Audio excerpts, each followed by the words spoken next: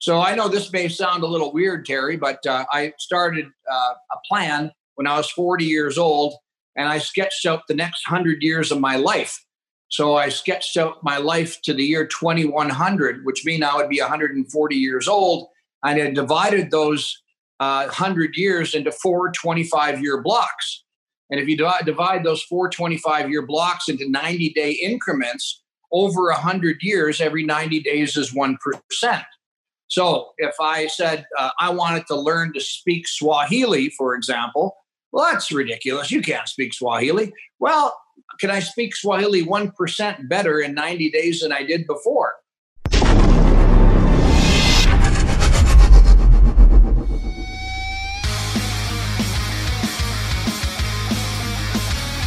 The Growing the Future podcast is brought to you by Aberhart Ag Solutions. Join us as we talk to top entrepreneurs in the agricultural space about their methods of obtaining success in their endeavors. And now, your host, Terry Aberhart. All right, so here we are, very excited to be hosting our first Growing the Future podcast.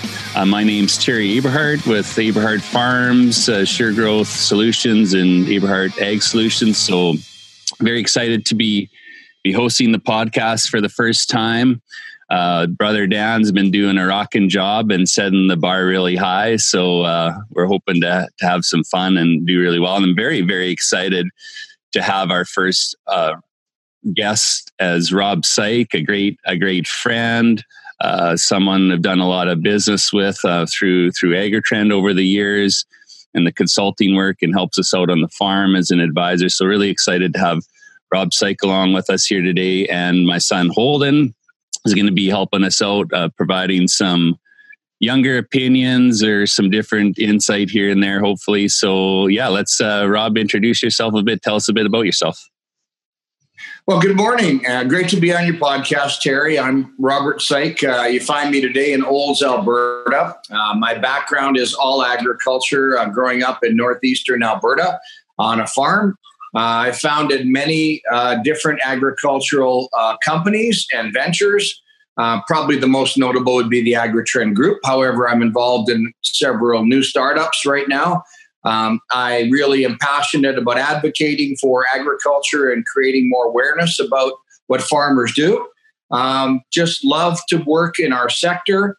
Have had lots of opportunity to speak out on behalf of agricultural science and the work that we do as farmers, both at the political and at the public level. So really looking forward to covering off some of those topics with you this morning. And today on this podcast, so over to you, Holden. I'm Holden Aberhart. I farm with my dad, Terry, and this is the first time I've been on a podcast, and I'm super excited to be here. Cool. Good to see you again, Holden. I think at some point through the podcast, Holden's going to be displaying some techno video skills that he's been learning on the iPad Pro. So that's pretty cool. So yeah, I think there's lots of exciting things we want to talk about with you, Rob. You've done a lot of amazing things in agriculture and with entrepreneurism. That's kind of a bit of the theme of the podcast is entrepreneurism and growing the future. And I know there's some super exciting things that you're working on right now. So why don't you tell us about what you're working on today and what's filling your mind full of excitement? Well, I think we'll start off with the book. I've been working. I published a book in 2013, 2014. A booklet. It was about 55 pages, called The Agriculture Manifesto: 10 Key Drivers That Will Shape Agriculture in the Next Decade. That book that was written in 2013-14 ended up being a best of Amazon books, and about 16,000 copies have made their way into the marketplace one way or the other. And that book was very accurate. It was profoundly prophetic in terms of where agriculture is going. And so what I'm working on right now, Terry, is a new book. It's called Food 5.0, How We Feed the Future. And it's a full-length book, over 200 pages. Been working on it, and it's designed to be read by urbanites. So I really wrote it for a 33-year-old mom living in Calgary or Toronto who isn't connected to agriculture but would like to learn more about how their food is growing. And then, so I take you through 5 iterations of agriculture. I take you through agriculture 1.0, which is the era of muscle, agriculture 2, which is the era of machine, agriculture 3, the era of chemistry, agriculture 4, which is the era of genetic engineering, and agriculture 5, which is convergence. And that's the area we live in today. We're all converging technology together on the farm. So that's what I'm working on, first of all, Terry. It's a book, and it'll be released on August the 13th, and it will be released in conjunction with my opening keynote speech at the Ag Smart show here in Olds. So on August 13th, Food 5.0, How We Feed the Future. Sure would like everybody to go on to Amazon that day and buy 2 copies, one for yourself and one for your city cousin to give away. And I hope everybody enjoys the read. The beginning is kind of a journey of history. The end of it takes us through very quickly to all of the technologies mashing together on the farm. So that's what I'm working on. That's one thing. So what, just on the theme of convergence nowadays, what are some of the highlights there? I mean, I think there's some really amazing things going on. So what's that for you? Well, I think we can all remember when auto steer was introduced into the farm. And auto steer really was about guiding a tractor in a straight line, GPS. So we needed GPS to guide that tractor. It wasn't long after that we added GIS, Geographic Information Systems, onto the GPS. And after that, computers came along, and then more and more stuff started to go to and from the tractor cab back to the planter and stuff like that. And that really is what convergence is all about. I don't think you can talk about DOT, for example, the robotic platform I'm involved in. I don't think you can talk about DOT without understanding convergence, because robotics today in agriculture is all about mechanization. We have to have the mechanics still, but it's about guidance, GPS, GIS. It's about sensor technology, LiDAR, radar. It's about computers, very advanced computers on the robot. It's about adding additional sensory devices to this. It's about the data being compiled, the data being pulled off, the analysis of that data. How do you make sense of it? What do you do with it? So that's convergence. Convergence is all of the stuff going around us today that doesn't exist in isolation anymore. It converges all as one. And it gives us a little bit of insight as to why things are moving as fast as they are. As they're moving so fast because things are converging. Yeah, it's crazy how rapid the change is right now. It's very exciting. Cool. So what else is going on? Well, on the heels of that little rant is DOT. So on December 31st, I completed the transition of AgriTrend and AgriData to Trimble. That was done on December 31st, 2018. And then on January 8th, I sat down with Norbert Bugeaud, inventor of DOT and owner of Seedmaster, and agreed to take on the commercialization of DOT. So Leah Olson has been CEO of DOT Technology Corp. So she's involved in manufacturing and the implement partner relationships for DOT, and they wanted somebody to head the commercialization side. So as of January 8th, I became the CEO of DOT Farm Solutions to take the autonomous platform forward into the marketplace. And that's a long-range job, Terry. That's a job that will take many years to work through.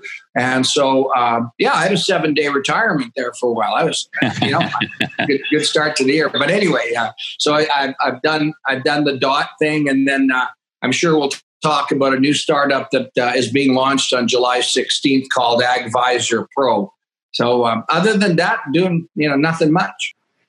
For sure.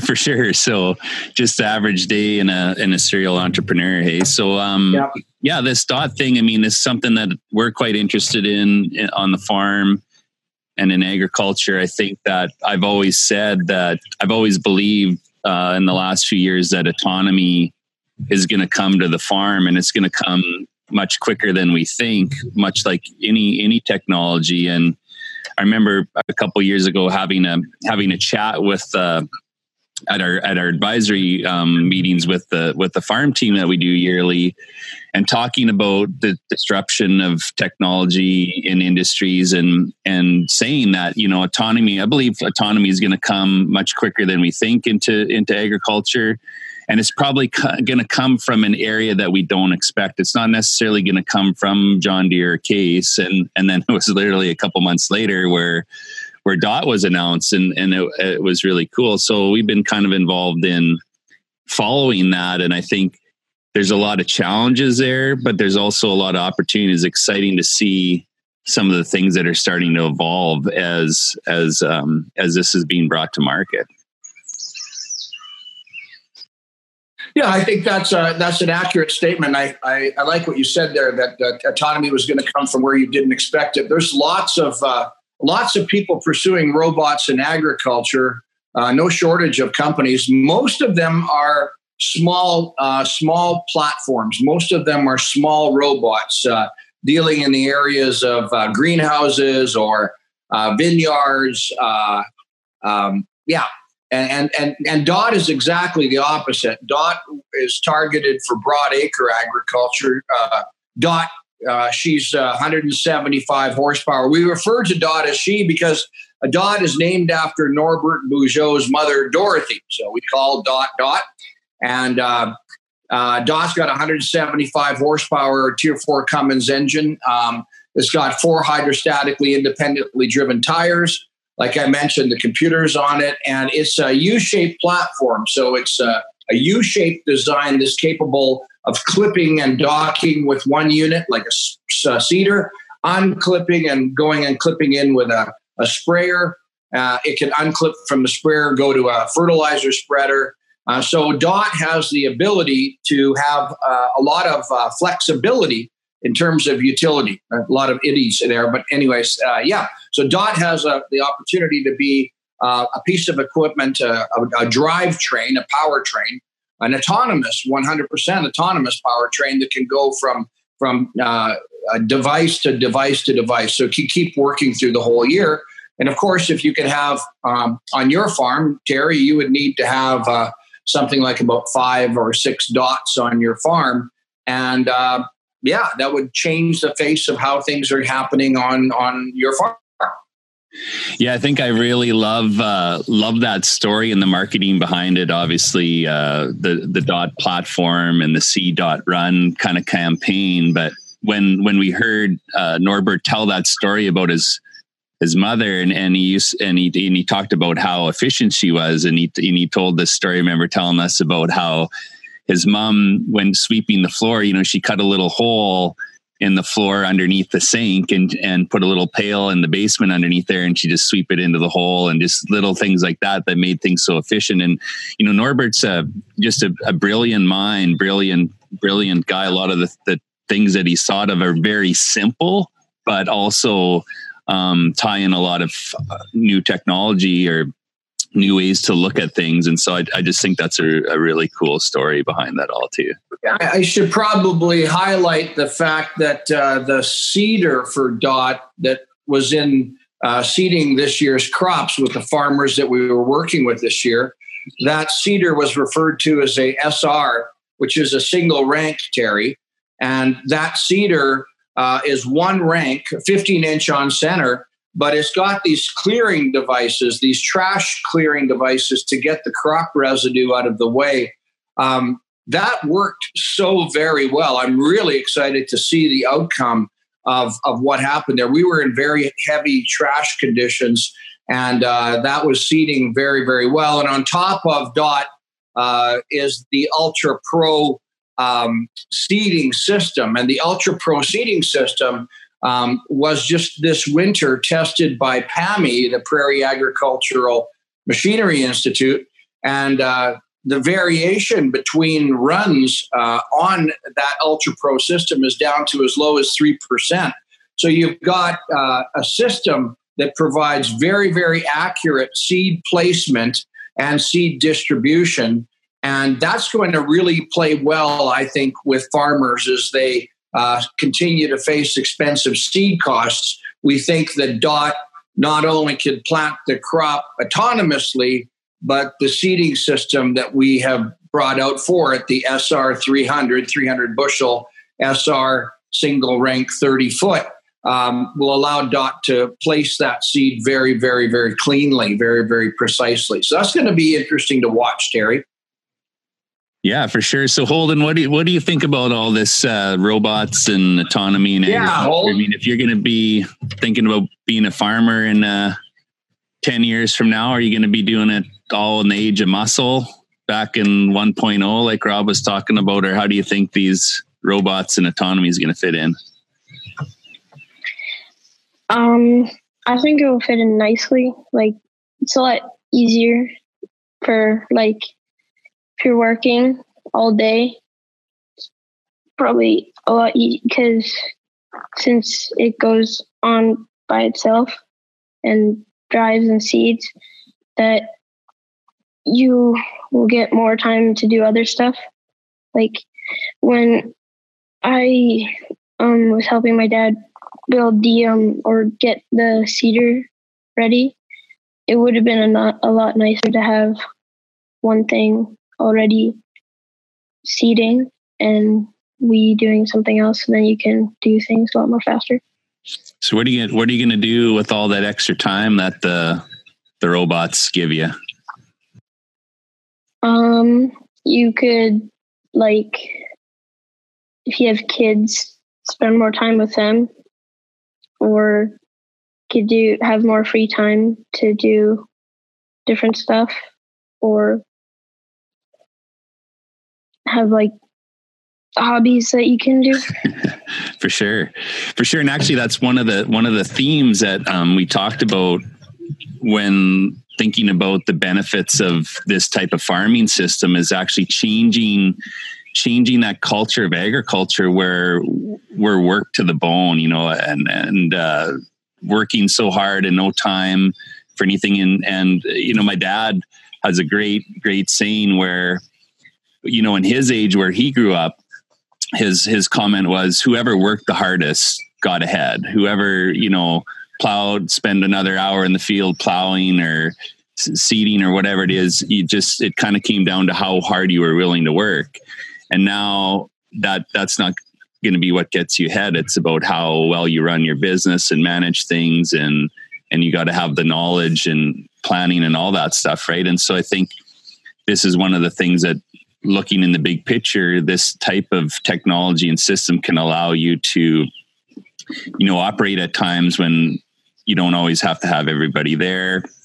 And I think, people are still struggling. I think we're having these conversations. They look at the DOT and the parts of the DOT, the engine, the machine, the wheels, and they're trying to associate the value of the iron, so to speak. Really, the real value there is going to be the software and the technology and the intelligence that's built into the machine, so it can operate in a simple way and on its own. And it's a whole different platform from beginning to end than your traditional farm equipment setup. Well, for sure, I think that's one of the biggest changes. And on social media, when we post about DOT, we get lots of questions around it, and a lot of questions tend to gravitate towards the technology side. And DOT has done the DOT team, DOT Tech Corp, has done a great job of pulling together some tremendous talent. I mean, if you go up into that second floor in Regina, there, I don't know, there's somewhere between 12 and 16 technicians working. And some of these young people are robotic champions. I mean, we've got a number of these guys that have worked together and have taken top honors in the North American Robotic Contest. So, I was getting hit up on Twitter the other day saying, what makes you believe that you guys can do this when the big guys haven't brought it out yet? And, that's the way anything's ever been done. It's always the small guys that do the innovation. It's always the small guys that crack the wicked problems and crack the code and bring it out. And, it's not the big guys that bring out innovation. John Deere's got a good air seeder, but it came from Conservapac,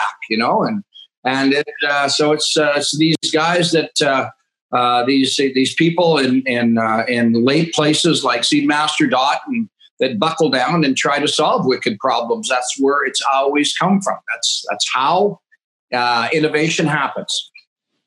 For sure. So talking about innovation, I mean, even the way that we're recording this podcast with Zoom and video, kind of a live feel is a bit of a new innovation and something that we're using a lot more. And we're living in a much more visual world, especially with the younger generation like Holden that we've got here. They don't communicate and exchange information in the same way. And so this is more and more exciting tools and thinking about different ways to share communication. And I know, you're a big fan of Peter Diamandis. We'll probably talk about him a bit later.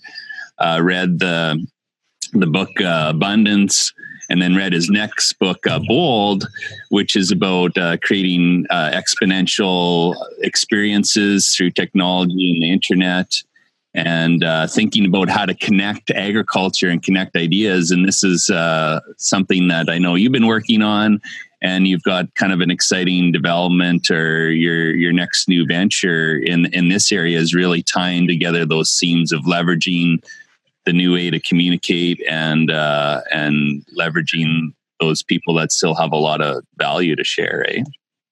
Yeah, thanks, Terry. I'm working on a new project right now called AgVisor Pro Answers Now. And AgVisor Pro takes advantage of a lot of what we're using right now, which is connectivity. And AgVisor Pro is an idea that I've had for a while now to provide instantaneous connectivity between farmers and those in the agricultural sector to answer questions immediately. And so what does that look like? Well, when I built AgriTrend, when we started to build AgriTrend in 94, 95, started to sketch it out on paper, launched it in 97, Google didn't exist. Hotmail was just coming on. And so AgriTrend was really built around a humanistic connectivity, a humanistic connection environment, a layer of humans. And I believe that human connection at the farm level is not going to go away. The problem is the number of humans that truly understand the problems that a farmer faces are declining. There's not more of them. There's fewer of them. And so the challenge is to shrink time and space in such a manner that a farmer could access the expertise that he needs in real time when he needs it. And so that's what AgVisor Pro is attempting to do. We're going to be launching AgVisor Pro at the Ag in Motion show on July 16th.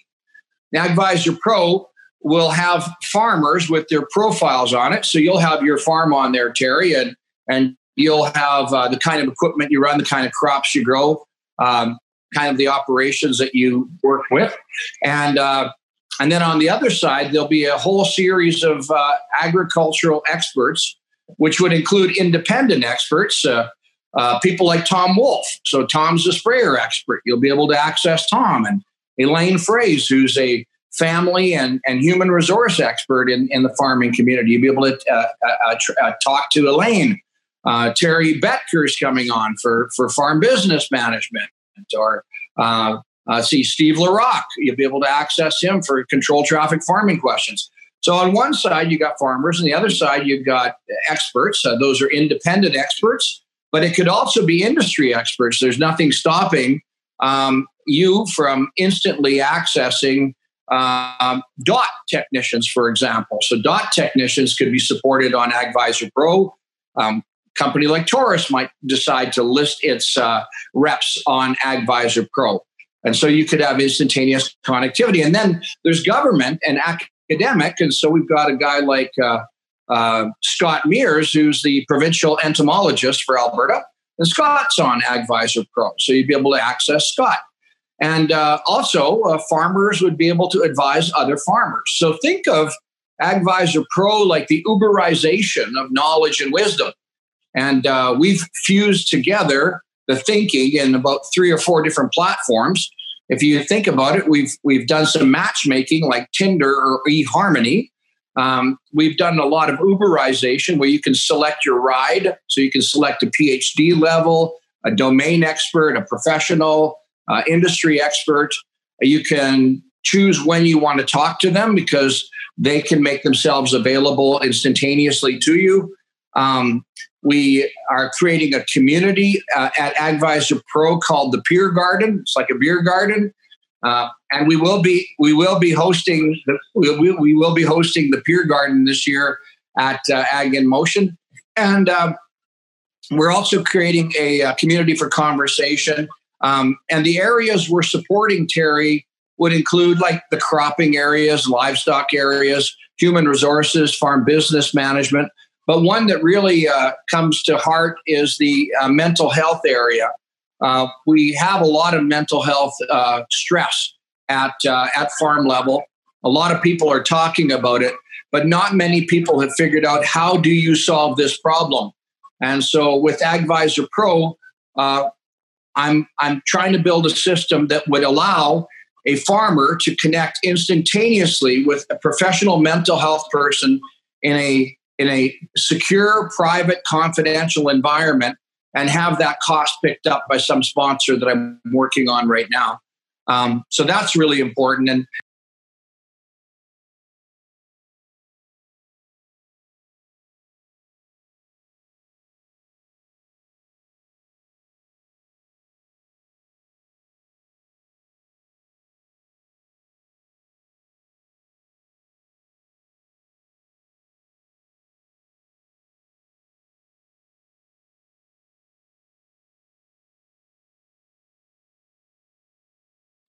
yeah, I really like the idea and the concept. And obviously you've been sharing some of this with me over the past few months or year or so, and now seeing it come together, been playing around with it a bit.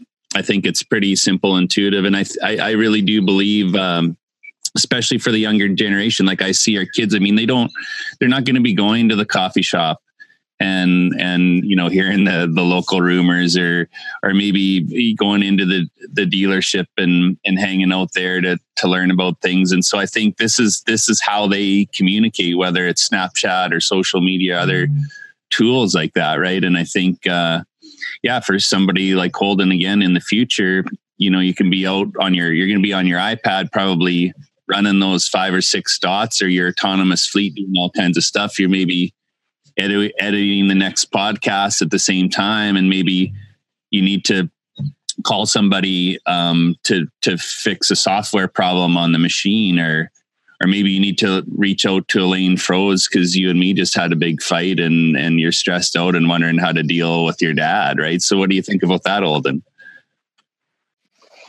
I don't really know. I think I would like to grow up in a world where everything is just a lot easier to do. It's not that easy to do right now, or what? No, not really. Pretty tough, eh? Pretty tough world to live in. Yeah, so that's really cool. I think, there's like you say, Rob, there's knowledge. There's people we know from being in the Agritrend group. There's some amazing minds there that just can never be replaced, right? And I think about how powerful that network was of sharing information and knowledge.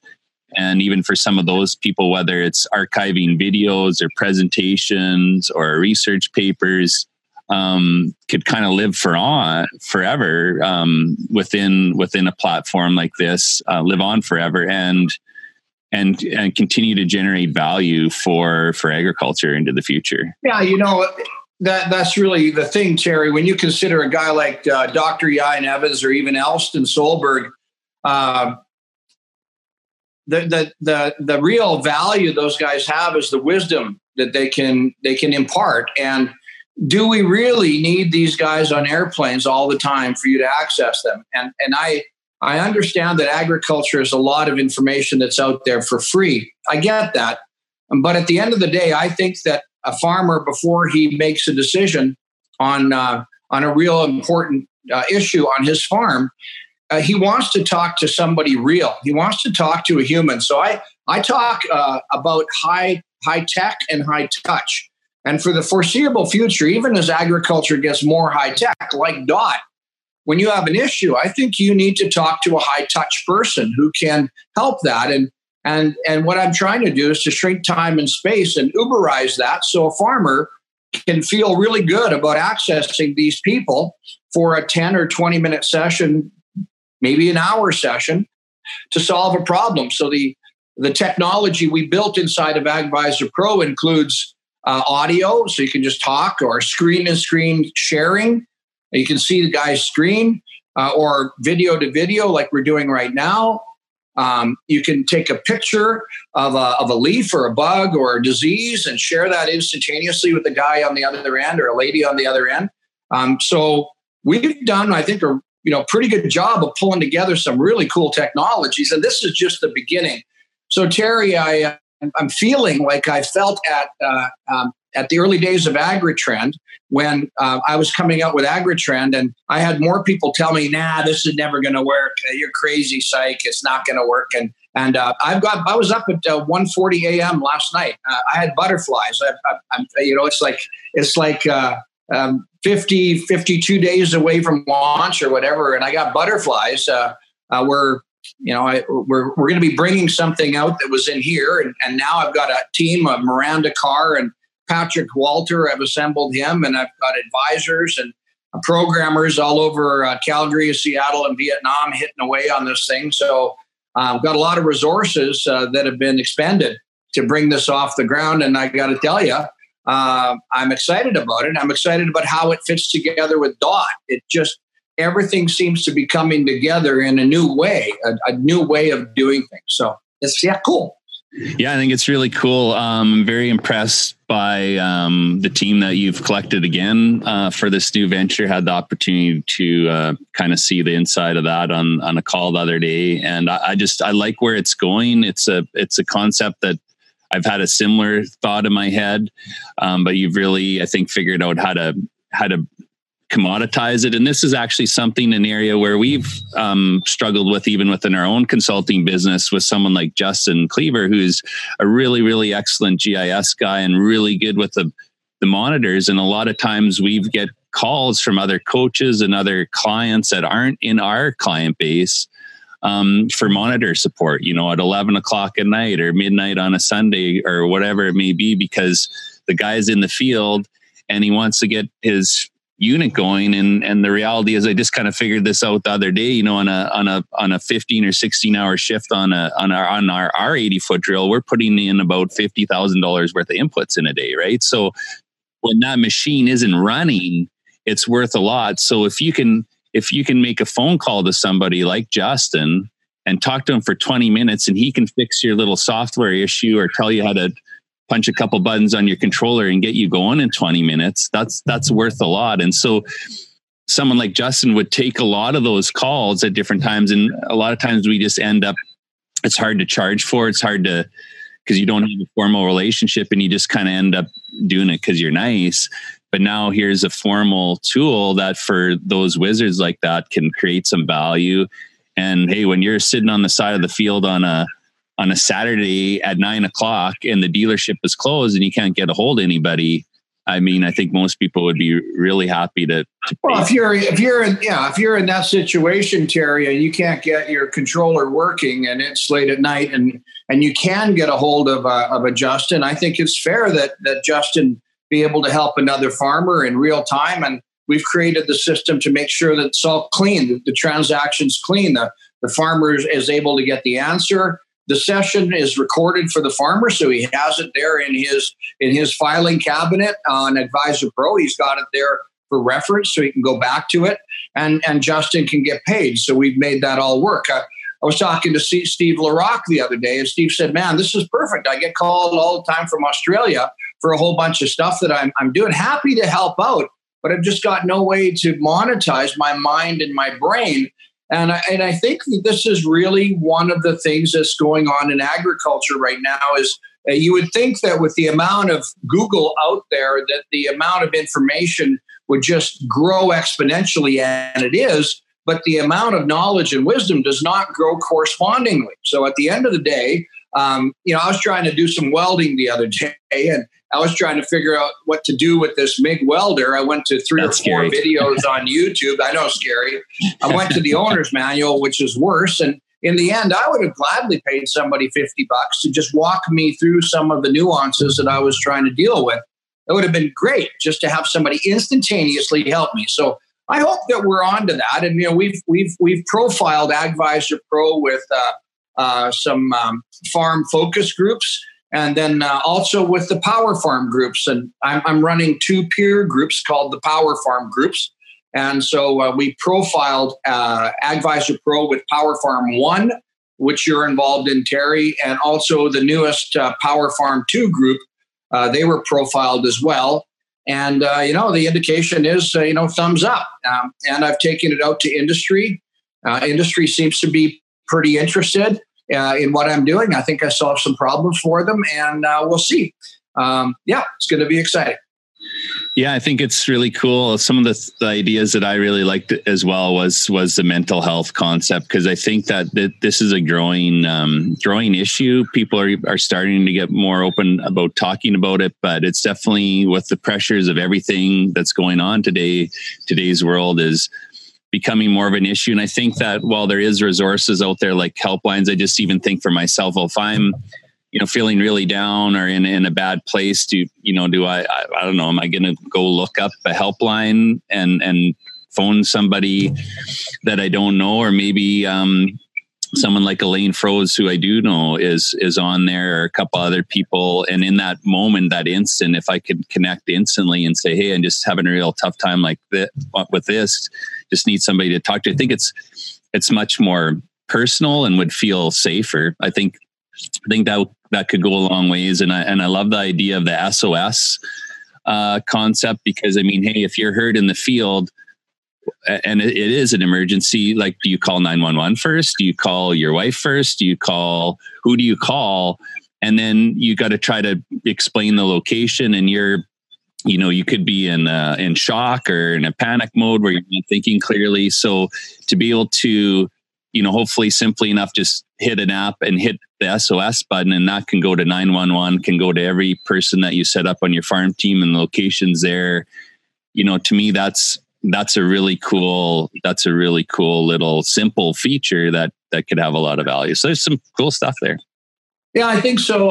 The SOS functionality we're building really is, at this point in time, is directly to your team. So you fell off the tractor, broke your leg, you hit the button, and it'll alert 4 or 5 people on your team to come to you right away. So that's what we're building there. I think that's cool. And just to be clear on the mental health side, we're going to work towards having true mental health professionals on the other end of the line. So let's say you're having a bad day, Terry, on the farm, and you really want to talk to somebody. The likelihood of you going to Langenburg, or the likelihood of you going to Russell or even to Yorkton, pretty small. You first of all, you don't know who to go to. You got to make an appointment, but that appointment could be 2 weeks into the future. You don't want to go to town. You're not going to pull your truck up in front of the mental health office in town because you're worried about what everybody's going to think or say. And so I'm hopeful that we can have the support of the industry to back this side of the equation, because I do need resources to help pull this together. But this is needed, whether it's ag more than ever. There are a number of organizations that are focusing in on creating awareness of mental health on the farm. It's real. The pressures are real. We're just human beings.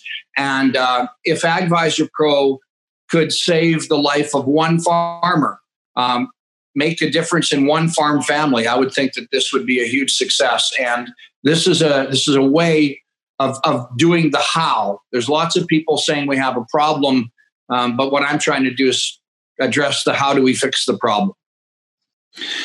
So yeah, that's really cool. Some really cool stuff. So one thing that I think about a lot is one of the reasons we're here right now today is because of us meeting through our relationship with Agritrend. And I was involved with Agritrend for 12 years with my consulting business. And in all honesty, for me, that was the first exposure to a very large network of extremely passionate professional people about agriculture. And it really changed, I believe, our whole family's viewpoint on agriculture too, because there is a lot of negativity at times and those kind of things. And to get connected with Agritrend and the amazing people that were in that group to help learn and grow and push forward. It was just an amazing experience and opportunity for us, and has led to where we are with the farm and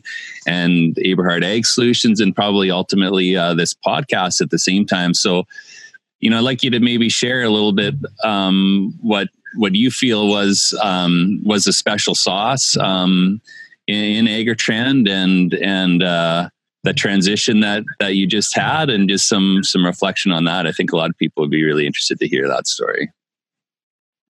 Yeah, thanks, Terry. I think that without doubt, one of the proudest things that I have done in the career in agriculture so far was being a member of the Agritrend network, providing the leadership that grew that family. And there's a lot that goes on to the story. We started out, I remember in the early days at Dan Sullivan's strategic coach that I go to, I literally remember putting a Palm Pilot on a piece of paper,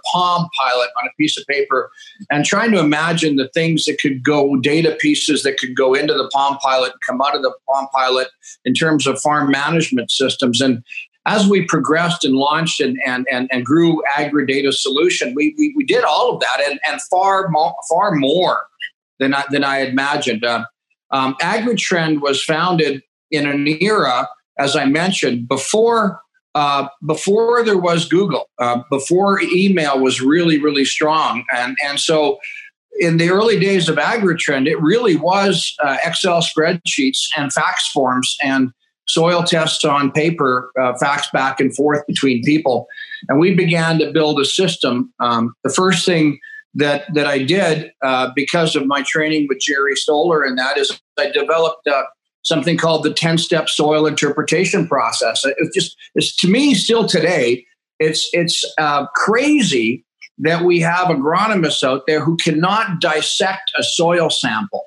They still depend on the crutch of the lab to tell them more or less what to put on to do a recommendation for a farmer. Well, that's really the first thing I did is I developed the 10-step soil interpretation process. We morphed that over time. I mean, Elston and guys like Doug Penny had input to refine that. But that whole initial process allowed us to teach you and farmers how to look at a soil sample, anybody's soil sample, and find out where the strengths and weaknesses were of the sample and the strengths and weaknesses of the soil. So we started off with that, and then every year, you as a farmer go through a cycle of activity to plant the crop. Again, planting the crop isn't an event.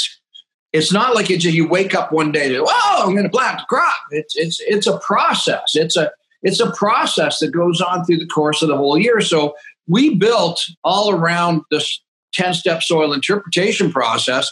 We built something called a system called the strategic crop plan. And it had activities almost in every month that an agri-coach would do with a farmer to get you ready for the planting season and after. And once we had that in position, we had to have a way to manage it. So that began the programming of AgriData on SQL and .NET, and then migrating that whole platform and building it. We always built it for online. We were in the cloud before there was a cloud. And then once we had that all in position, we were able to replicate that process, that strategic crop plan process and the training. And we were able to replicate that through an AgriCoach program. So that AgriCoach program was all about agronomy and helping farmers to grow better crops. Those coaches, of which you are one, worked directly in the field with farmers, and you were backed by the data system, and you were backed by the senior coaches and master coaches and an administration that helped you do what you did. And as it evolved, we added on market coaches to help market grain, and we added on geo coaches for precision ag, and we added on farm business management coaches. And so with AgriTrend, the total system was grow the crop, sell the crop, manage the money. It was all tied together. And of course, we began to put on events like the Farm Forum event that's still going on today through Glacier Farm Media, and the magazine that we published, the Ag Advanced Journal. So a lot of things happened in that 20 years that I'm very, very, very proud of. Yeah, lots of things. Yeah, and so talk about the transition to Trimble, or the sale to Trimble, and I guess it's kind of what's led now to these new opportunities. Maybe it didn't feel like that at the time, but I think all of us in business and stuff sometimes go through these transitions, and sometimes maybe they don't always go exactly as you think during the time, right? But they also open up new doors and opportunities at the same time. If that's, I think that's stuff that we learned through Strategic Coach a bit too, right? So, yeah. Well, it's interesting, Terry. That's absolutely a great question. I dedicated part of the dedication of the new book is to the AgriTrend family, because what we built over those 20 years was amazing, and that legacy lives on. Because unlike a lot of companies that have employees, AgriTrend's coaches were independent entrepreneurs, and so as we were growing AgriTrend, my board of directors, and again, some advice for people: if you don't have an advisory board for your business, or you don't have a board of directors, get one. That's really, really important. I was the founder of AgriTrend and the major shareholder of AgriTrend. Had a number of shareholders that were in the network that were shareholders, but I reported myself as CEO to a board of directors, and it was an awesome board of directors. Rick Pattison and Peter Lacey and Kim McConnell and Ken Karwande, lawyer from Regina, and then Don Van Houweling, who is a John Deere dealer with 23 stores in Iowa. A great board of directors, and we were growing AgriTrend at a pretty sharp pace. And when you're growing, everybody thinks that's great. Your business is growing, and you're really ramping up. And we were moving into the United States. But growth needs oxygen, and oxygen in terms of a company is cash. And as we were growing very rapidly into the United States, we became cash constrained. The other thing that was going on, Terry, is that our model was a 20-year-old model. It was a 15-year-old model, and that model was very humanistic, and it was a very expensive model to run. We had our administration people. We ran a lot of meetings. We had to do all kinds of in-field sessions. We had to support the senior coaches. We whether it was the logos for the trucks or the signs for the fields or the events or the training, certification, all of that stuff. All of that was being done. All the administration, all the invoicing, all the collection, all of the money flow, and it's expensive. And so we were needing to get an injection of capital, and so the board suggested that we package up AgriTrend and go to the venture marketplace and see if we could get an injection of $10 or $15 million to allow AgriTrend to grow. And it was at that time, working with a Manhattan investment banker, that we locked eyes with Trimble. And a couple of interesting things about AgriTrend is we never sold crop inputs. So people say that, we were selling fertilizer chemicals. We never did. We never received compensation for the movement of fertilizer chemicals or seed. We never sold equipment. We never bought grain. So we were really agnostic. And for us to work with a partner, some sort of a venture partner, we had to have somebody who was the same personality as us. And so it was during that time that we locked eyes with Trimble. And it was pretty interesting because Trimble is in the technology space in agriculture, but really had a fairly big opportunity in the area of farm data management, and they didn't really have any strategy for precision ag or agronomy inside of Trimble. And so I was working with the mergers and acquisition team, and a guy named Rob and Darren Howie did a lot of work, and we did a lot of diligence. And a small company like ours selling to a publicly traded Silicon Valley company is a lot of work. So we had to get through a lot of diligence, and it looked to me like that was a really good fit. When I thought about if we were to become Trimble, is it good for our farmers? And I really, really felt that it was good for our farmers. I felt it would be good for our coaches. I felt it would be good for our employees, and I felt it would be good for our shareholders. And so the offer came, and we negotiated a bit, and the board said, Rob, this is a good offer. This is a fair offer. And so we transacted. We sold AgriTrend and AgriData and AgriTrend aggregation to Trimble. And that happened in November of 2015. Again, I just completed my period in December of 18 here. So we did that, and I got to say that Trimble, a very honorable company. We had any hiccups that we had to deal with, we dealt with and worked through them. And so I give top notch to the management team, honorable, straightforward. Trimble has done an outstanding job with AgriData, and the AgriData platform, now Trimble Ag Software.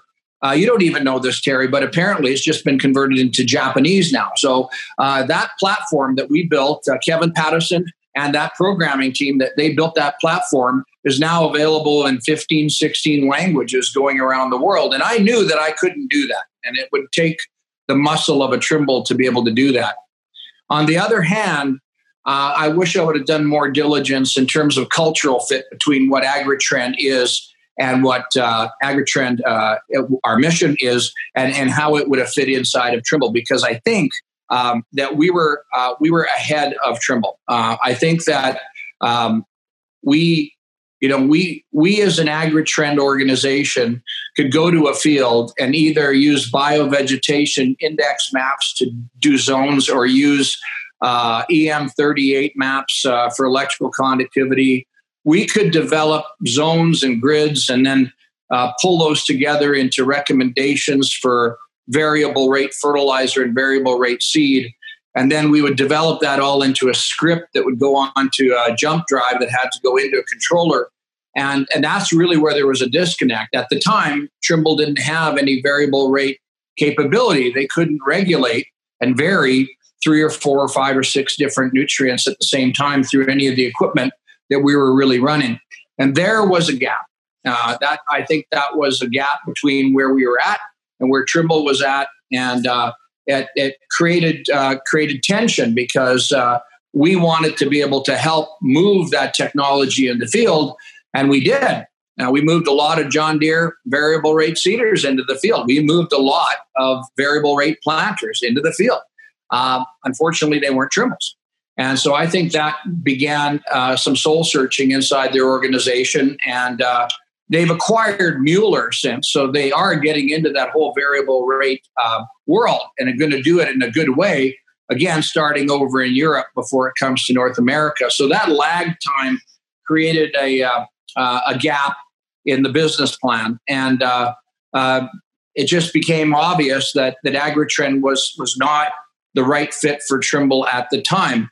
And, for the record, if anybody out there from the AgriTrend world is watching this, it grieves me that it didn't go the way I wanted it to go, because the plan was to take AgriTrend globally through the Vantage dealer network. And that was always my plan. However, plans change, and that is with Strategic Coach. They teach us that. And so, Terry, to be really honest, I think I would have licked my wounds pretty hard for about 2 years as I watched what was going on. And I'm really proud of the AgriTrend network. Like Elston Solberg and those guys have picked up a network that converses on agricultural problems called Earth, Dirt, Soil. So that's been taken care of. You and many of the other coaches have accelerated your agri-coaching business. The marketing guys have started up a couple marketing companies. So everybody's bright. Everybody, nobody is indispensable. I'm not indispensable, but I did grieve for a couple years and then started to think about what impact could be made on the world. And I go back, Terry, to the work I do with Strategic Coach and the work I do with Peter Diamandis at Abundance 360. They challenge us to think about our moonshots. What could we do? So now that AgriTrend is a part of my legacy, knowing what I know about the strengths and weaknesses of that model, knowing what I know about farming and technology, what would be the next moves for Rob Syke? After the sale of Trimble, people said, "What are you going to do? Go golfing?" And I said, "Well, you don't know me very well." So that kind of leads it, Terry, to where we're at today in terms of what the opportunities are for DOT, for AgVisor Pro, for the Power Farm groups, for the book I'm writing. And I haven't even talked to you about spectroscopy experiments I'm running right now and stuff like that. So, yeah. So it's been a great career, and you look back on that 35 or 40 years of my career, I've been able to build a couple of retail businesses and found a bunch of companies. And I look back at all those with a great amount of pride. So, but moving forward, build on that past, right?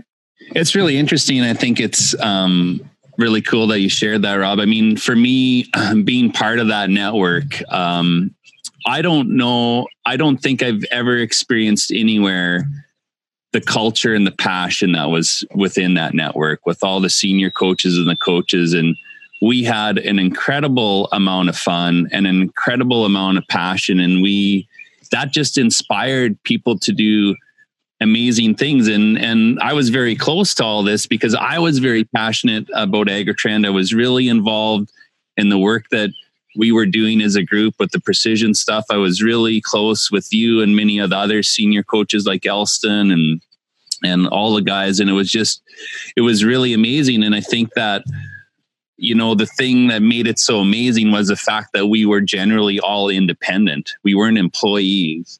But that also made it incredibly, incredibly hard to make changes. And I was always in the mindset sometimes that, you have to change. Change is constant.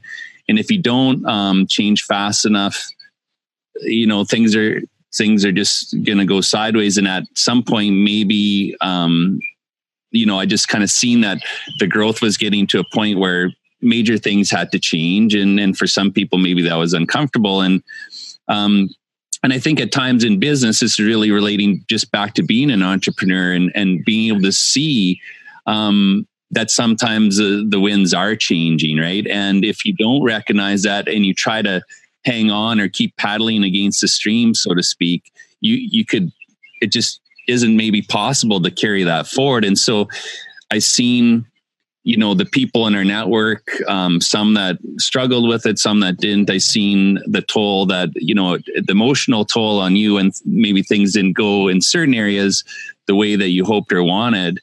But on the same hand, those things you learn from them, and we talked about this through some of that. And at the end of the day, you make those choices that you think are right at the time, and you hope for the best. But when you come out the other side, all of a sudden, now you learned a bunch from the experience. And it was interesting to see your transition from, getting kind of over where things went. And all of a sudden, a few months later, now you're starting to dig your heels into the next horizon and excitement gets going and all that stuff. So that was really, really cool. We hope that you are enjoying this episode of the Growing the Future podcast. Please take the time to visit our sponsor, Aberhart Ag Solutions, at aberhartAgSolutions.ca. where you can find innovative solutions that transform your farm. And now, back to the show. Really, yeah, the world does not stand still, and again, we were at a point where the legacy model that we had created needed to change, and I'm really excited about having the opportunity to come forward with some new ideas to serve the agricultural community, and the opportunity, Terry, with what we're doing with DOT and AgVisor Pro, have the opportunity to again change the lives of potentially billions of people. And again, back to Peter Diamandis, who challenges us on a moonshot about how do we structure something that potentially could change the lives of a billion people. I'm very excited about DOT. I think DOT could be $1 billion unicorn coming out of Regina, Saskatchewan. There is no guarantee that it will be, but it has a chance to be, and that's pretty rare for that sort of an idea to come out of the prairies. There's great companies that have come out of the prairies, but very few of them have been, $1 billion moonshots. And so we have a chance to do some things here right now that are really exciting for the future. So yeah. Anyway, as we wrap up the whole AgriTrend thing, I just wanted to say that I believe our legacy lives on. It lives on in all of those independent coaching businesses that are out there today. And I think that AgriTrend significantly shifted the marketplace forward. When I started, there were very few consultants on the marketplace that I could think of. Today, there are lots. I think AgriTrend was part of that. Farmer's Edge came on, about 7 years after AgriTrend had started, maybe longer. And it was about that. And so we have all of this stuff happening today with Decisive Ag. We've got Decisive Farming and Crop Pro and all kinds of independent guys out there. Those guys that are working, all the guys and gals that are pushing forward. And it's exciting to see. I think that we, as an AgriTrend network, moved agriculture forward in Western Canada and in Canada and North America far more than people will ever realize. And that makes me feel pretty good. Yeah, for sure. It's really cool. And I think that kind of leads to another area that I have a lot of interest and passion in is just is all the coaching stuff, the strategic coach. I've had the honor and pleasure now of joining that group, and you've been in it for a long time. And I've seen working with you within AgriTrend, the tools and the processes that you brought from coach to the team. I've seen the culture that you build. I've seen how you surrounded yourself with advisors, and a lot of that stuff, in all honesty, I just seen the value that it had and the action that it inspired in me being part of that group, and really took that and emulated a lot of those things within our own business and created a lot of success with that. And now, going to strategic coach too. And you've been in strategic coach now for over 25 years. So tell us a little bit about why you're doing that and overall the struggles that you may have as an entrepreneur, and how a program like that has helped you do the things that you want to do.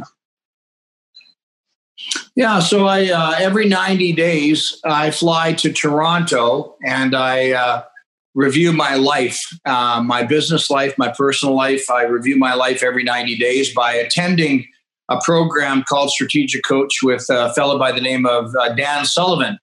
And I just started my 26th year. So that's over 100 flights to Toronto and back every 90 days. And if you're an entrepreneur or you're running a business, you are hit every day with all sorts of complexities that shake up your world. And I think that it's really important that every 90 days or so you slow down and take inventory of your life and try to reformulate your strategies and what you're going to do the next 90 days in the context of where do you want to go. So I know this may sound a little weird, Terry, but I started a plan when I was 40 years old, and I sketched out the next 100 years of my life. So I sketched out my life to the year 2100, which means I would be 140 years old. And I divided those 100 years into 4 25-year blocks. And if you divide those 4 25-year blocks into 90-day increments, over 100 years, every 90 days is 1%. So if I said I wanted to learn to speak Swahili, for example, well, that's ridiculous. You can't speak Swahili. Well, can I speak Swahili 1% better in 90 days than I did before? And over the course of 190 days, I'd be an expert, of course. So the whole idea of strategic coach is to be able to ground yourself every 90 days. And in life, Terry, and Holden, you're going to be going through this too. There are times when you have great excitement and things are going really, really well. And then life crashes around you. Boom, things don't go so well. And whether like every time I come home and tell them to clean the room. whether it's a disease that hits your family that you have to deal with, or death, or divorce, or financial struggles, changing marketplace, China not taking canola. Every time the world hits you with these issues, it's important to slow down and take stock of your assets and figure out, based on a 3 or a 5 or a 10-year plan, what does this canola China issue mean to your farm, and what does it mean in the context of 3 and 5 years, and will it really be that big of a deal over the 3 or 5 years? The answer is absolutely yes or absolutely no. It depends on how you deal with that strategy. So strategic coach for me, Terry, again, through the ups and downs of life, you go to some strategic coach sessions and you cry, literally. And other strategic coach sessions, you go there and you're on top of the world because things are firing. Other strategic coach sessions you go to, you're broke, you're busted, and you don't know how you're going to make payroll in the next 90 days. And I've been there too. So it's been really good for me. So it's strategic coaches for entrepreneurs. And I don't care if you're a person listening to this that is or is not an entrepreneur. There are lots of good coaching systems out there. My advice is to find one that works for you and stick to it. Just stick to it. The tools work. I've integrated strategic coach into all parts of my life and every business I'm involved in, whether it's DOT or writing a new book or Power Farm Group or AgVisor Pro. Strategic coach is a foundation on which I build that company's strategies and culture. So there it is, Terry. Yeah, I know, it's really cool. I think, the coach really too is it's a peer network as well. And one of the things that I always find is you go there, and a lot of times in business and personal life too, you feel like you're the only one facing these problems or dealing with these problems, right? And a lot of times I think we have in agriculture this mindset of, no one understands what it's like to farm or run a farm. It's different, right? But the thing that I find really amazing is there isn't a lot of people in agriculture that are in coach. A lot of it's many other different kinds of businesses, everything that you could think of. But the reality is everyone has basically the exact same set of problems.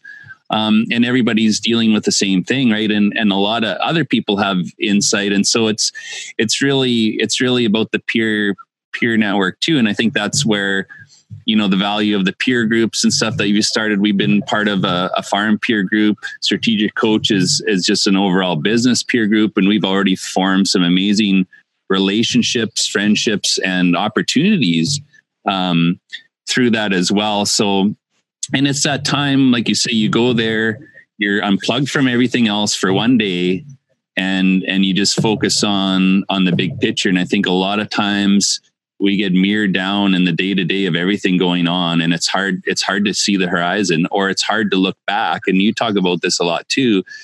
A lot of times as entrepreneurs, we're always walking towards the horizon, shooting for the horizon, and it feels like we're never getting there because we're always setting new goals. But sometimes you got to take the time to stop. And that's what coach helps with too, to reflect back on the positive focus of success. And you look back and like, wow, we do this every year for the farm. We get the whole team in and everyone writes down all the things that we accomplished that year. And we end up with a list of like 50 things long. And we're like, wow, no wonder the odd day we feel a little tired. Like we did a whole bunch of crap and it was all like really good stuff. Right. So I think that's the real powerful part of all that. Yeah. The lesson there, Terry, is that as entrepreneurs, you're always striving for the ideal. You want the ideal income stream. You want the ideal set of machinery. You want the ideal crop. You want the ideal herd of livestock. You want the ideal family. And if you always judge yourself by the ideal, you'll always fall short because it's like trying to reach the horizon. No matter how many days or how far you walk, the horizon just keeps moving on you. However, you need to stop and turn around and judge how far you've come. And that's why I like to every so often stop the team and really do a refresher on, okay, we're frustrated with what's not going on or not going right. Let's stop for a second and study what went right, what we did right, what went well, and how big is that list. And you're right, Terry, it's an extremely invigorating and energizing activity that most people don't do. Well, and I'm just thinking about this 100-year plan. Like that's and I know that's something else that comes out of that, but that's really cool. I'm just thinking about Holden. Like, are you thinking about your 100-year plan there yet? You'll be 100. Yeah, Holden. 100 years. How old are you going to live, Holden? I don't know. It all depends on what I choose to do. What I choose to live my life. Hey, how old do you think you're going to live till, Holden? Probably somewhere in the 90s. In the 90s? The 90s, yeah. Well, you're wrong, because by the time you get to be our age, my age, you're going to be living a lot longer than 90, Holden. I would think you'd be wanting to you'd be wanting to get into your brain something about 110 or 120. Well, let's get into a little bit of something that I'm really interested in as well, and something that you've got connected to is the Peter Diamandis group, the Abundance 360. I think for anybody that has a bit of a futuristic or interested in the type of technology and things that are coming down the pipe should look at that, maybe subscribe to the newsletter. You've been going to the conferences, but why don't you just explain a little bit about that? And I know Holden and I watched the first 2 hours of the last Abundance conference remotely, and it's just mind blowing the technologies that are coming out there that are real and happening right now that people don't even realize, right? Yeah, again, this goes back to Strategic Coach. So through Strategic Coach and Dan Sullivan, 52 of us got an opportunity about 6-7 years ago to go to Mountain View, California, which is in Silicon Valley, the home of Google. And we went to the Moffett Air Base, which is the home of Singularity University. Singularity University is founded by several people who had an eye to pull entrepreneurs together to basically talk technology and how it would shape the future. And two of the co-founders were Peter Diamandis and Ray Kurzweil. And if you've ever had a Kurzweil music synthesizer, that's Ray. Optical character recognition and flatbed scanning, that's Ray. Ray has so many inventions, and Ray's got a stellar report card in terms of predicting the future. He's now the head of engineering at Google. And together, Ray Kurzweil and Peter Diamandis had us for 2 days, 52 of us in a room, and they would do 1-hour sessions each on where technology was going. I was fortunate enough to be in that room. And after the first night, I went to my hotel room. I didn't sleep a wink. My brain just churned all night long. I woke up next morning. I wasn't tired. I went back to the session. I took 83 pages of notes in 2 days, and it changed my world. And the reason it changed my world is that all of a sudden I was exposed to this thinking, all of these technologies that are out there and these people that were working on the technologies. And I was going, how is this going to impact agriculture? Genomic sequencing. we can sequence the human genome. Dr. Craig Ventnor, and I've had mine done since then, can do it. How will that change agriculture? 5G connectivity, how will that change agriculture? Machine learning, artificial intelligence, data, streaming, sensory devices, how will that change agriculture? And so I came back from there. I was the only agriculture person in the room. And I remember, Terry, coming back to you guys at the AgriTrend Network, and I was vibrating, and you guys would say, what the hell is wrong with Psych? Like something's wrong. Pretty much, yeah. But it really started to set us on a trajectory. And so since I've been involved with Peter Diamandis' Abundance 360. So in late January in Beverly Hills, he gathers 360 people together in a room, and you can tap in remotely so you can be part of it. But there's 360 of us in the room, and Peter will bring in the best thinkers in the room. For example, this year he brought in Dr. Kai-Fu Lee, who wrote the book AI Superpowers, China, Silicon Valley, and the Changing World Order. And if you want a good book to read to understand what's going on today, that was it. And Kai-Fu Lee was amazing. And anyways, I expose myself to this every year, and it helps me to shape the vision of where I think technology, the world, and agriculture needs to go. Hence the book, hence DOT, hence AgVisor Pro, all of that stuff.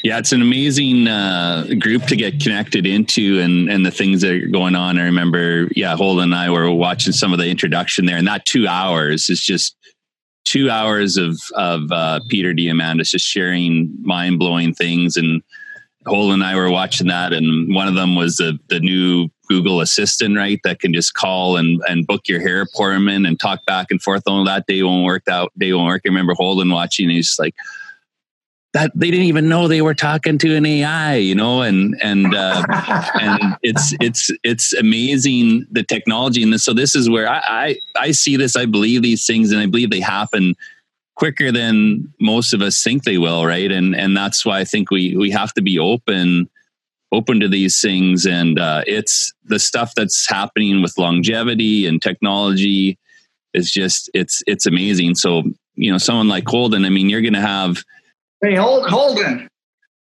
when you watch that Abundance 360, Holden, what are the things that jumped out at you? What were the exciting things? Can you remember it? What jumped out at you? My favorite part was when they showed the virtual Google Assistant, and they put her up on the screen, and she was like, "Hey, can you turn on my cameras?" And they did, and then she saw this guy wearing a tie, and he was like, and she said, "Oh, hey, nice tie there. You have a great day now, sir." I just thought that was really cool. Yeah, I forgot about that part. That was pretty cool. So, I mean, and the one big theme that Peter talks about all the time is this moonshot, right? So explain a little bit about, I mean, you alluded to it before, but what is the moonshot? And he has got a little process to define your moonshot, right? Yeah. So a moonshot is a big, hairy, audacious goal. And it's not something that just, that instantaneously drops on the table in front of you. It requires some thinking. But a couple of years ago, Terry, on May 2nd, 2017, I remember the day, I had an opportunity. I was invited to spend 6 hours with Bill Gates. And there was a handful of us that were in the room there. And the meeting was really about discussing agricultural technologies. I brought everything AgriTrend and AgriData to show Bill Gates, and he had done a lot of research work on the people in the room. And the topic was really, how do we use technology to lift the poorest people in the planet, largely farmers, subsistence farmers, to a higher level of prosperity. And so we were there basically to collaborate and to share ideas with Bill Gates as to how that might happen, what we could contribute. And that day changed my life in a lot of ways, because I didn't have, at that moment, I didn't have a vision really of how I could change the lives of 1 billion people. And that's what Peter Diamandis talks about. Peter Diamandis talks about, how do we shape the lives of 1 billion people. Now I'm involved in several things that I think could do that. Again, sharing the thoughts about agriculture in a book or a podcast, trying to talk about GMOs and genetic engineering and how important that is, trying to reach that message into the urban marketplace. Because if you put GMOs and fertilizer, pesticides, and robotics to a vote today, it would be, to ban them or keep them, it would be ban, ban, ban, ban. It'd be let's ban all technology associated with agriculture. And what you do is you condemn the world to poverty based on ignorance. And so we need to reach people. And the other thing going on is in broadacre agriculture, like your farm, Terry, they're not making more farmers. Holden and you are rare air. You're farming 15, 16,000 acres. It's probably going to get bigger. And the reason is that most people leave to go to the city. And that's just what's going on. So how do we create a support system for you people that are in the farm, remote and disparate? You're not connected in a city. How do we create connectivity to support you? That's another thought going through my head. And the other one, I've been giving this some thought. What do you think the most scarce resource is on the farm, Terry? If I was to ask you, what is the most, through the course of the planting season, the whole entire year of farming, what do you think the most important scarce resource is? I've got to answer this right now. Well, my first thought goes to time. Just time. That's what I think about. Is time to. I wish I had more time to do the research, to spend in the field, to analyze. We've got so much data to analyze it and to make. I know every time I've always taken the time to sit down and make a presentation for a meeting or a conference and analyze the data. I usually find some really cool, amazing insights and wow, I didn't really even know this was here. So that's one thing that for me personally is just having the resources and ability to do more of that. If you're a subsistence farmer in Nigeria growing cassava that's being attacked by a disease, what do you think your most scarce resource is at that moment? Information. Access to information. Yeah. I think that as we see agriculture move into the future, whether you're a small landholder in Uganda, just running a half an acre farm, or you're a Terry Eberhardt running 15,000, or somebody running 100,000 acre farming operation, I think the thing that is most scarce on a farm is information when you need it. And I wouldn't even say information because you can Google anything. It's just more information, more confusing. I think what you really need is access to knowledge and wisdom when you need it. So I may be totally out on this. I may be totally out to lunch, but after watching and thinking about this for a long time, I believe the moonshot that we're creating is to shrink time and space to connect experts with farmers in real time to solve problems by stretching their brains and not their bodies. And so that's what I see. I could be totally wrong, been wrong before, but I think that the most scarce resource on a farm today is an answer to a question when you need it right now. Well, that's really cool. I mean, I think that's why you added the tagline of Answers Now, right, on AgVisor Pro. And I think maybe just to finish off the theme of moonshots, Holden, I'll give you a couple of seconds to think about what your moonshot would be, and maybe you could share that from the moon there on your iPad. But for me, I've thought about this a little bit, and it's probably going to change. It's not really defined, but it really comes down to the theme of our farm, growing our future. And the theme of this podcast really is just about, for me, I want to do things that help change agriculture in a positive way to benefit not only our family and the next generation, but people around the world. That's my ultimate goal, is just to continue to do things and share knowledge and hopefully be part of some of these things that help improve that from a global scale. That's something that before we go to Holden, I think it's fair for me to say this, but Xarvio has got a program where they do spraying of crops according to biovegetation maps. Well, Xarvio didn't invent that. That was invented by Terry Eberhardt and working with Warren Bills and the guys at AgriTrend. And we have lots of people taking credit for it, but we work with Dr. Alex Melnichuk on pulling together the biovegetation index maps. We pulled those maps out of Belarus. We would work on getting that information for in-season crop density on your farm, on the density of canola. And then we would prescribe fungicides either at the full rate or none, depending on the density of the crop. And today that was taken to Bayer Digital campaign that those guys worked on and developed. And today that has migrated over to Xarvio. And so that whole thing really started on your farm. So credit to you. There's an example of you making an impact to millions of people around the planet, if not billions someday, Terry. And I think it should be on the record that it started on your farm.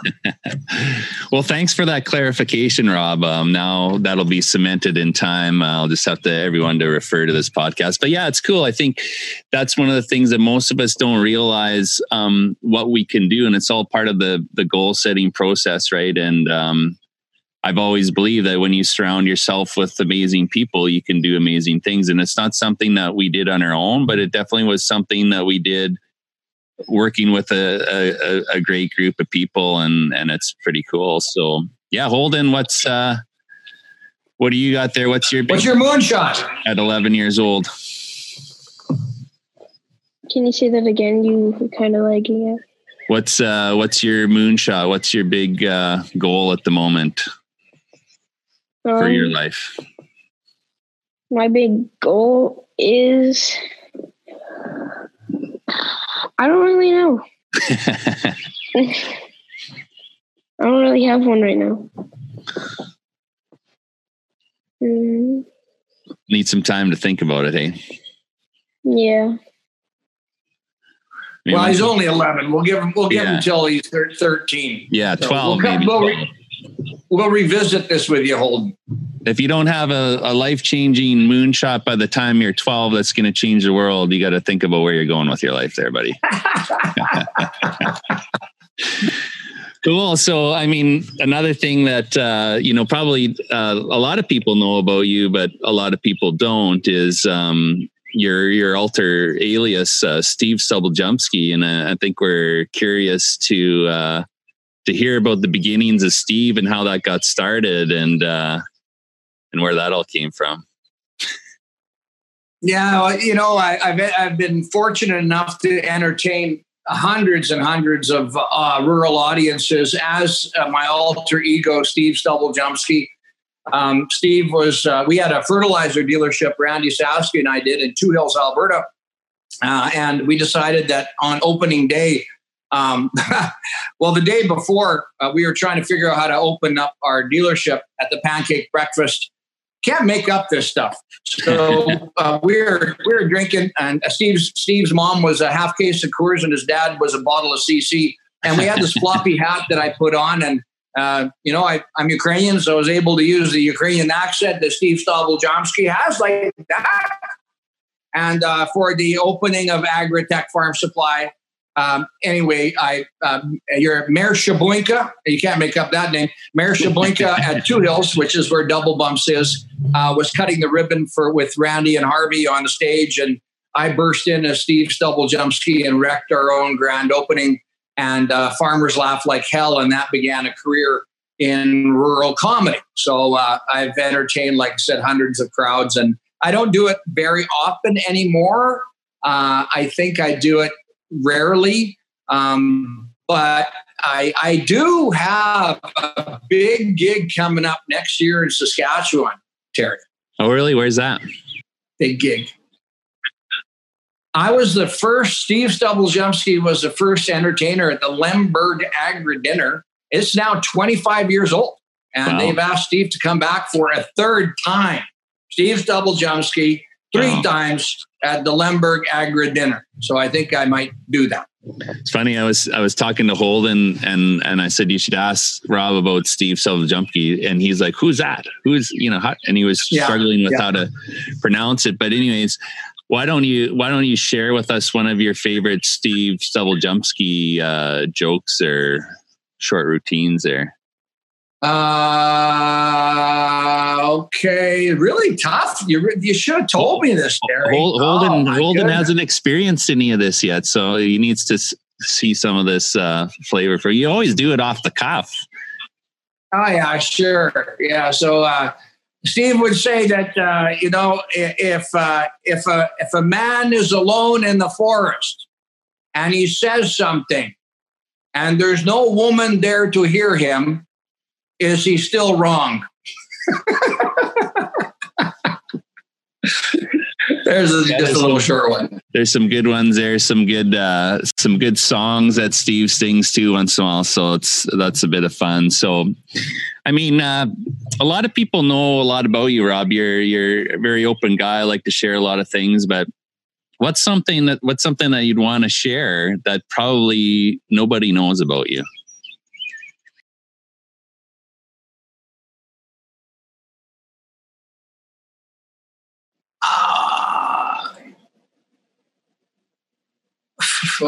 Okay. It would be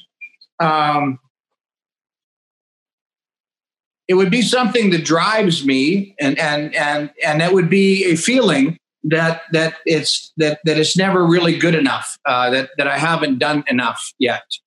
I mean, Lori watches me work, and I'm like working at Dot every day, working at writing the book. The other day, I put in 18 hours on the book, and the launch of AgVisor Pro. And a lot of times she thinks like, you're just crazy. Like, why you don't have to do this? You don't have to work at all if you don't want to. But why do you do this? And I do it because I see it, and to me, I have the ability to do something. And if it remains undone, I feel like I haven't contributed. So it comes from a space of insecurity. Really, I think, no matter how successful I've been, I always think about, is it good enough? Is it enough yet? I'm sure it is. But it's somewhere inside of me, is a desire to not leave anything on the table. So at the end of my life, which, Lord willing, will still be a long time, because technology allows me to think that way. I mean, I'm 59 years old, and I'm just ramping up. And a lot of people are retiring and stuff like that, and good for them. I have no problem with that. But I believe that my lifespan will be well in excess of 100 years. And if you even call it 120 years, I'm not even halfway through yet.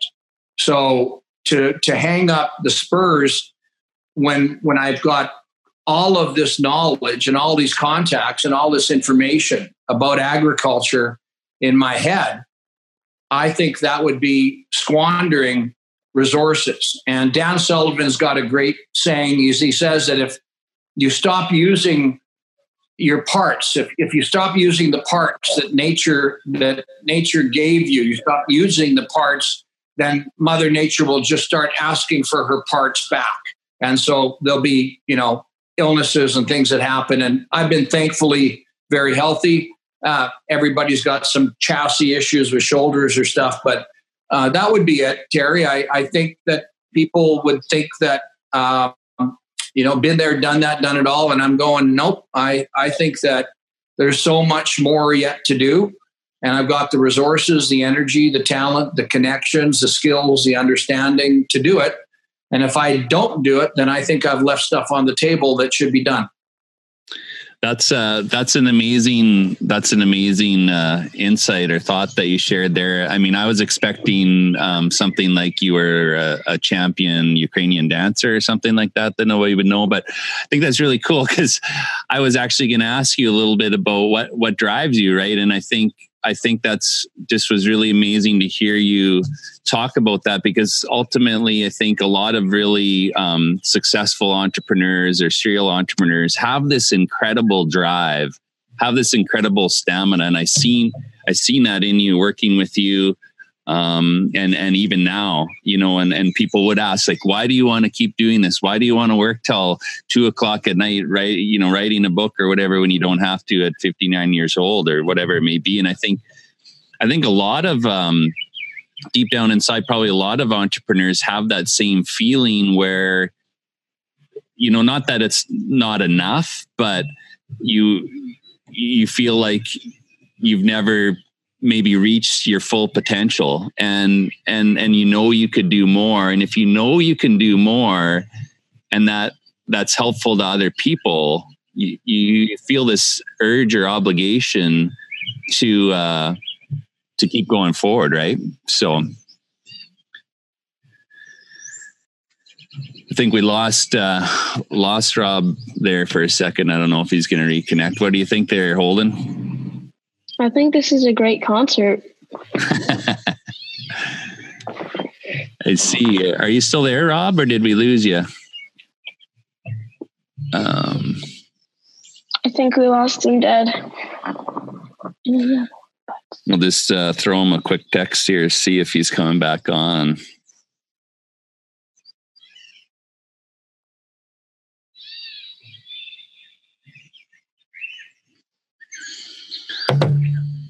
Well, this is a first for that.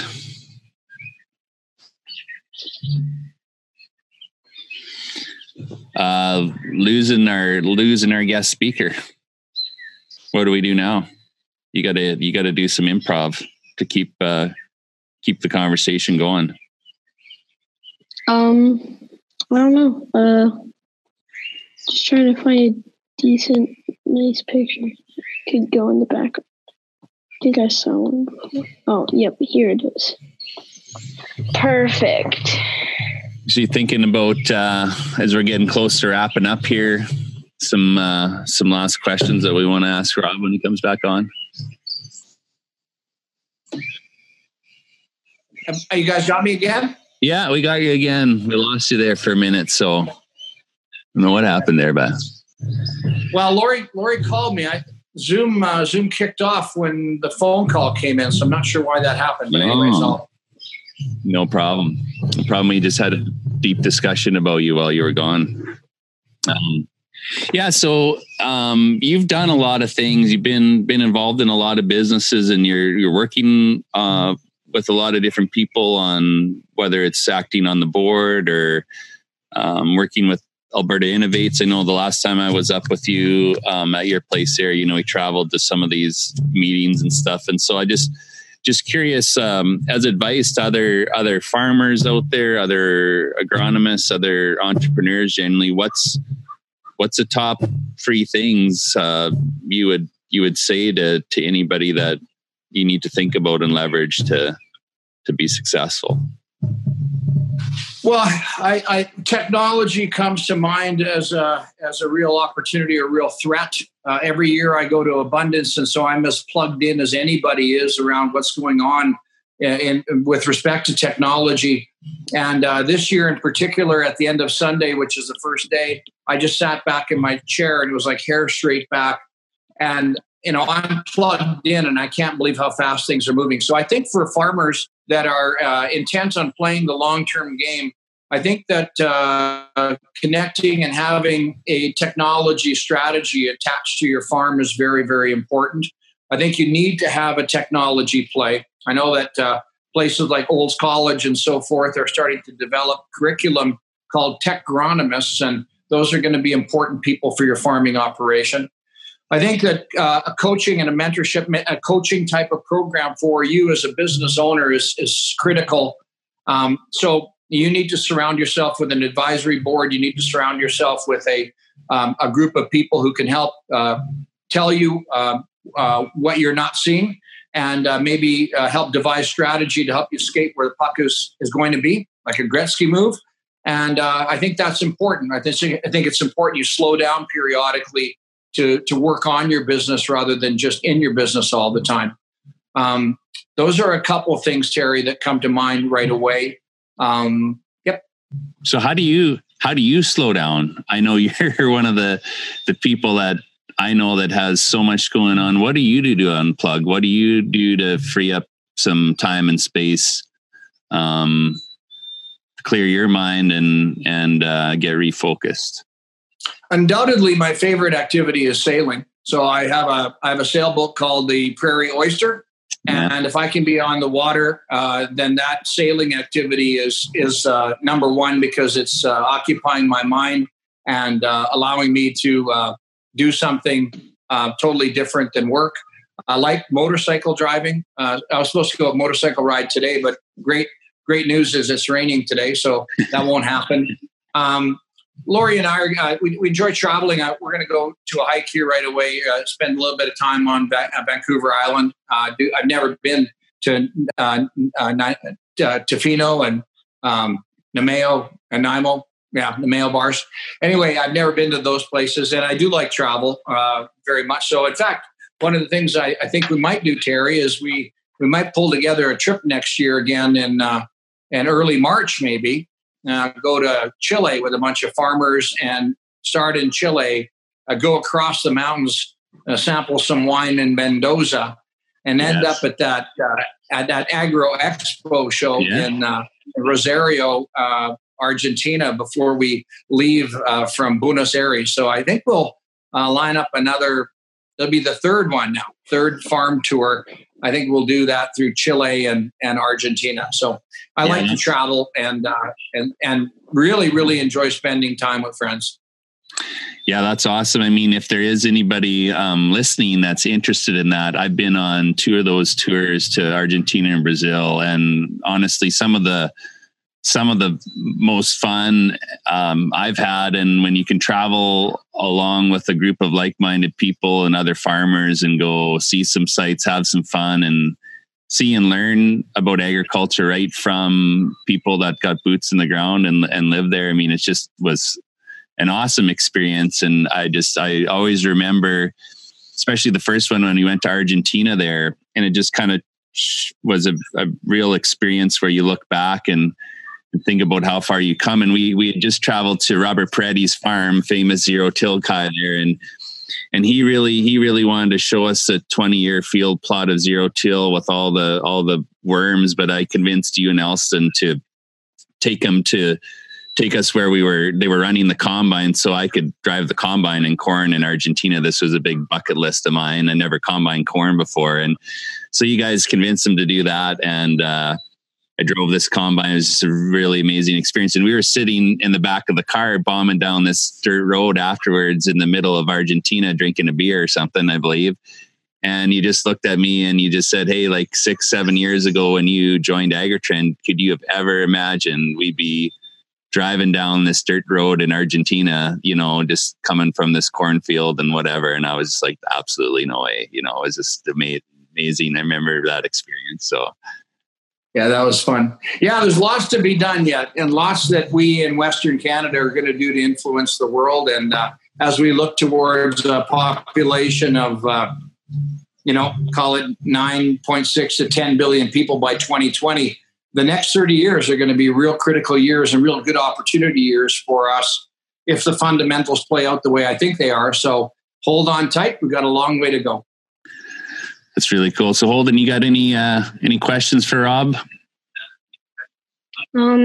Yeah. What was the coolest thing you've ever seen in all your travels? Oh, the coolest thing I've ever seen in all my travels. Well, let's see here. That's a great question, Holden. I think we had some time this last year in the Galapagos, and so we were able to see a lot of really cool plants and animals in the Galapagos. But I think the coolest experience I had was hiking the Inca Trail, and at 3:30 in the morning, they got us up, and we got to crest, I think it was called Dead Woman's Pass. And we stood there and on top of this mountain and watched the sunrise behind Machu Picchu. And you saw Machu Picchu just come to light with the dawn, the sun rising. I think that's one of the coolest things that I've ever seen. That was pretty cool. Thanks for the question. You're welcome. That's really cool. Yeah, I know. I mean, some of the stories that you talk about, and I mean, I just had the opportunity to go to Ukraine and Russia. I mean, it was in the wintertime there and whatnot, but just pretty unbelievable farming operations over there. Huge scale, 1,000,000-acre farms. And I remember you talking a lot about too. One of the most advanced farms you've ever been on was over in the Ukraine, right? Yeah, no doubt about it. That was a farming operation called Druzhba Nova, which is New Friends. And Druzhba Nova's farming operation, going from memory here, I think it was 50,000 hectares or so. And it was undoubtedly the most agronomically advanced farming operation I visited anywhere in the world. They even had the ability to track the amount of residue or the trash left after the combining. And they were layering on broadcast liquid UAN or broadcast liquid nitrogen fertilizer on the trash according to the trash volume to break down the trash for next year's crops. And I'm going, holy cow, nobody is doing that anywhere else. So they had a lot of sophistication in their operation, and we should not underestimate the power. I mean, they struggle with geopolitical instability, granted, but there are smart people all over the planet. We should never take an approach where we think we're king of the hill, because there are really bright people all over the world working in agriculture. The advantage we have is that we have a stable political I think we have a stable political system. I don't know if it's Trudeau, but anyways, we have a stable political system that allows us to do longer range plans. Places like Argentina is hampered because everything is based on a 1-year lease. That does not lend itself to long-term thinking. So we're in a good spot. The other thing, as a legacy of the Canadian Wheat Board, is we have all of this grain storage all over Canada that allows us to do segregation of our grains. And I think we should be taking advantage of that. And there are ways to do that, I think, going into the future. It's one of the things that I'm thinking about, harnessing that segregation capability to be able to sell attributes from our crops directly to consumers. I think that'll be an opportunity for us too.